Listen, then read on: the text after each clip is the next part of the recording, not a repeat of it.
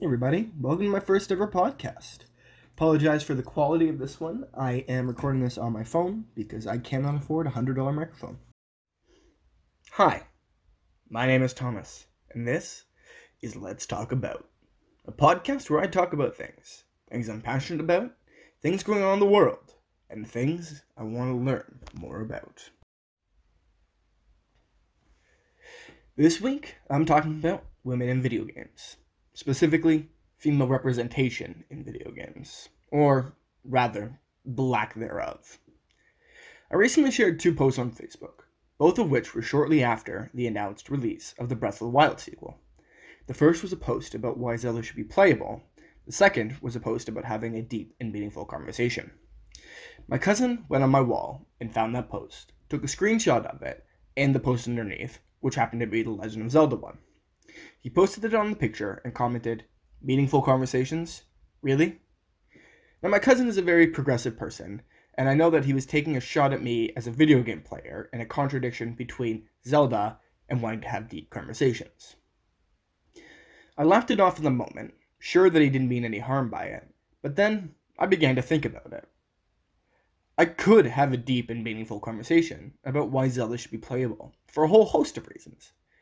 Within just the lore of the universe itself, the last time she was played was in The Wand of Gamelon, brought to you by Philips, which stopped production in the late 90s, only lasted about 7 years.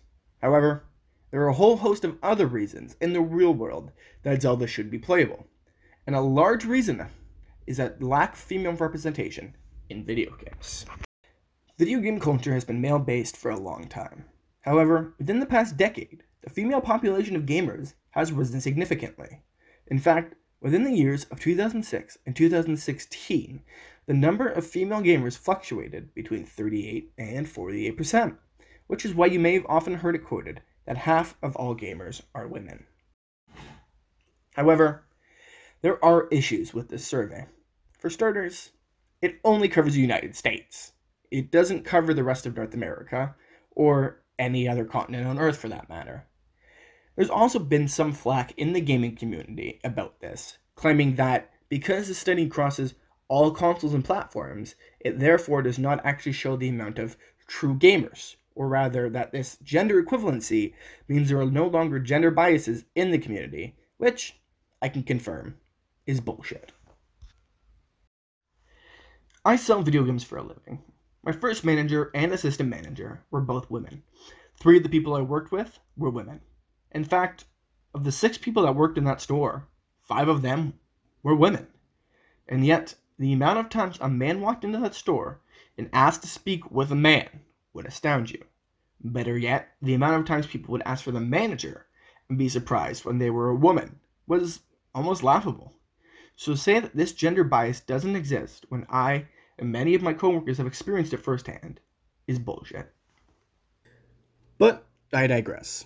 According to the Entertainment Software Association, in 2018, 45% of gamers as a whole were women.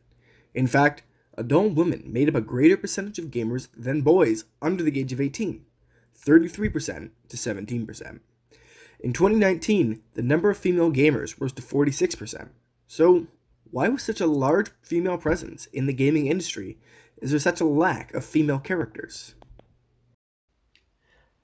One of the main leading factors contributing to the lack of representation is, in fact, the lack of representation in the community itself. The high number of women playing video games is very recent, and the representation up until this point has been for males. As such, male characters have had longer to be established. In fact, just looking at a list of the 50 most popular video game characters, 41% of those favorites were male. Now, that isn't to say that this is a shot against female video game characters as a whole, but rather a sign of significant lack of female characters over time. Looking at some of the earliest female video game characters, not all of them were created for representation. Take a look at Lara Croft in the first Tomb Raider game versus Lara Croft in Shadow of the Tomb Raider game. The proportions are much more realistic in the latest game, as she has gone from being a sexualized character with massive triangular breasts to being an awesome badass character with a proportional body that won't give her back issues in the future. The Tomb Raider games are probably my second favorite series, and for the most part, they're all excellent games.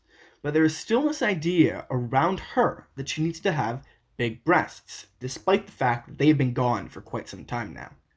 When the Alicia Vikander movie came out, based on the first game in the rebooted series, there was a lot of complaint from a vocal minority about her breast size and how they were too small to play the character, when in reality, that shouldn't affect the decision of who plays the character at all. When Shadow the Tomb Raider came out, I saw a comment on a forum complaining that her breasts were too small and that this in fact ruined the game for that player. Blatant sexism such as this is also a factor contributing to the lack of women in the gaming community, or rather, vocal women in the gaming community. As I previously mentioned, working in a video game store surrounded by women who know just as much, and in some cases more than me, about games, they are still greeted with sexism, just in a less in-your-face way.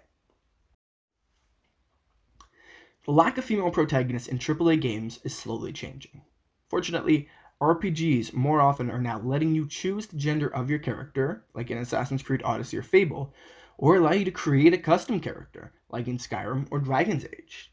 In playing these games, I find I am drawn to characters that represent me. In games where I choose the gender, I will more often than not choose the male character. In games where I can customize my character, I will customize the character to look like myself, regardless of the species of the character.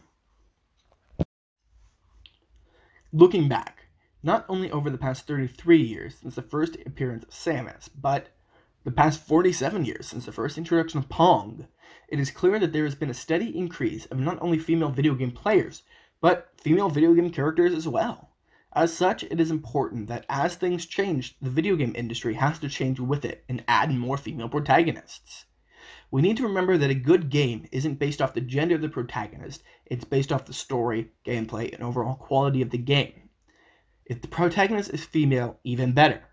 But we shouldn't have to have a discussion like this about the lack of women in video games and why there should be more. Female protagonists are slowly making their way into AAA titles. However, we are still a ways off from having true equality in gaming. Hopefully, in the future, we will see more and more female protagonists in gaming and achieve true equality. My name is Thomas, and this has been Let's Talk About. Hey everybody, thank you so much for listening to my first podcast. Please rate and leave a review on the iTunes store or wherever you find your podcasts. I would love to hear what you liked, what you didn't like, and what I can do better. Thank you so much.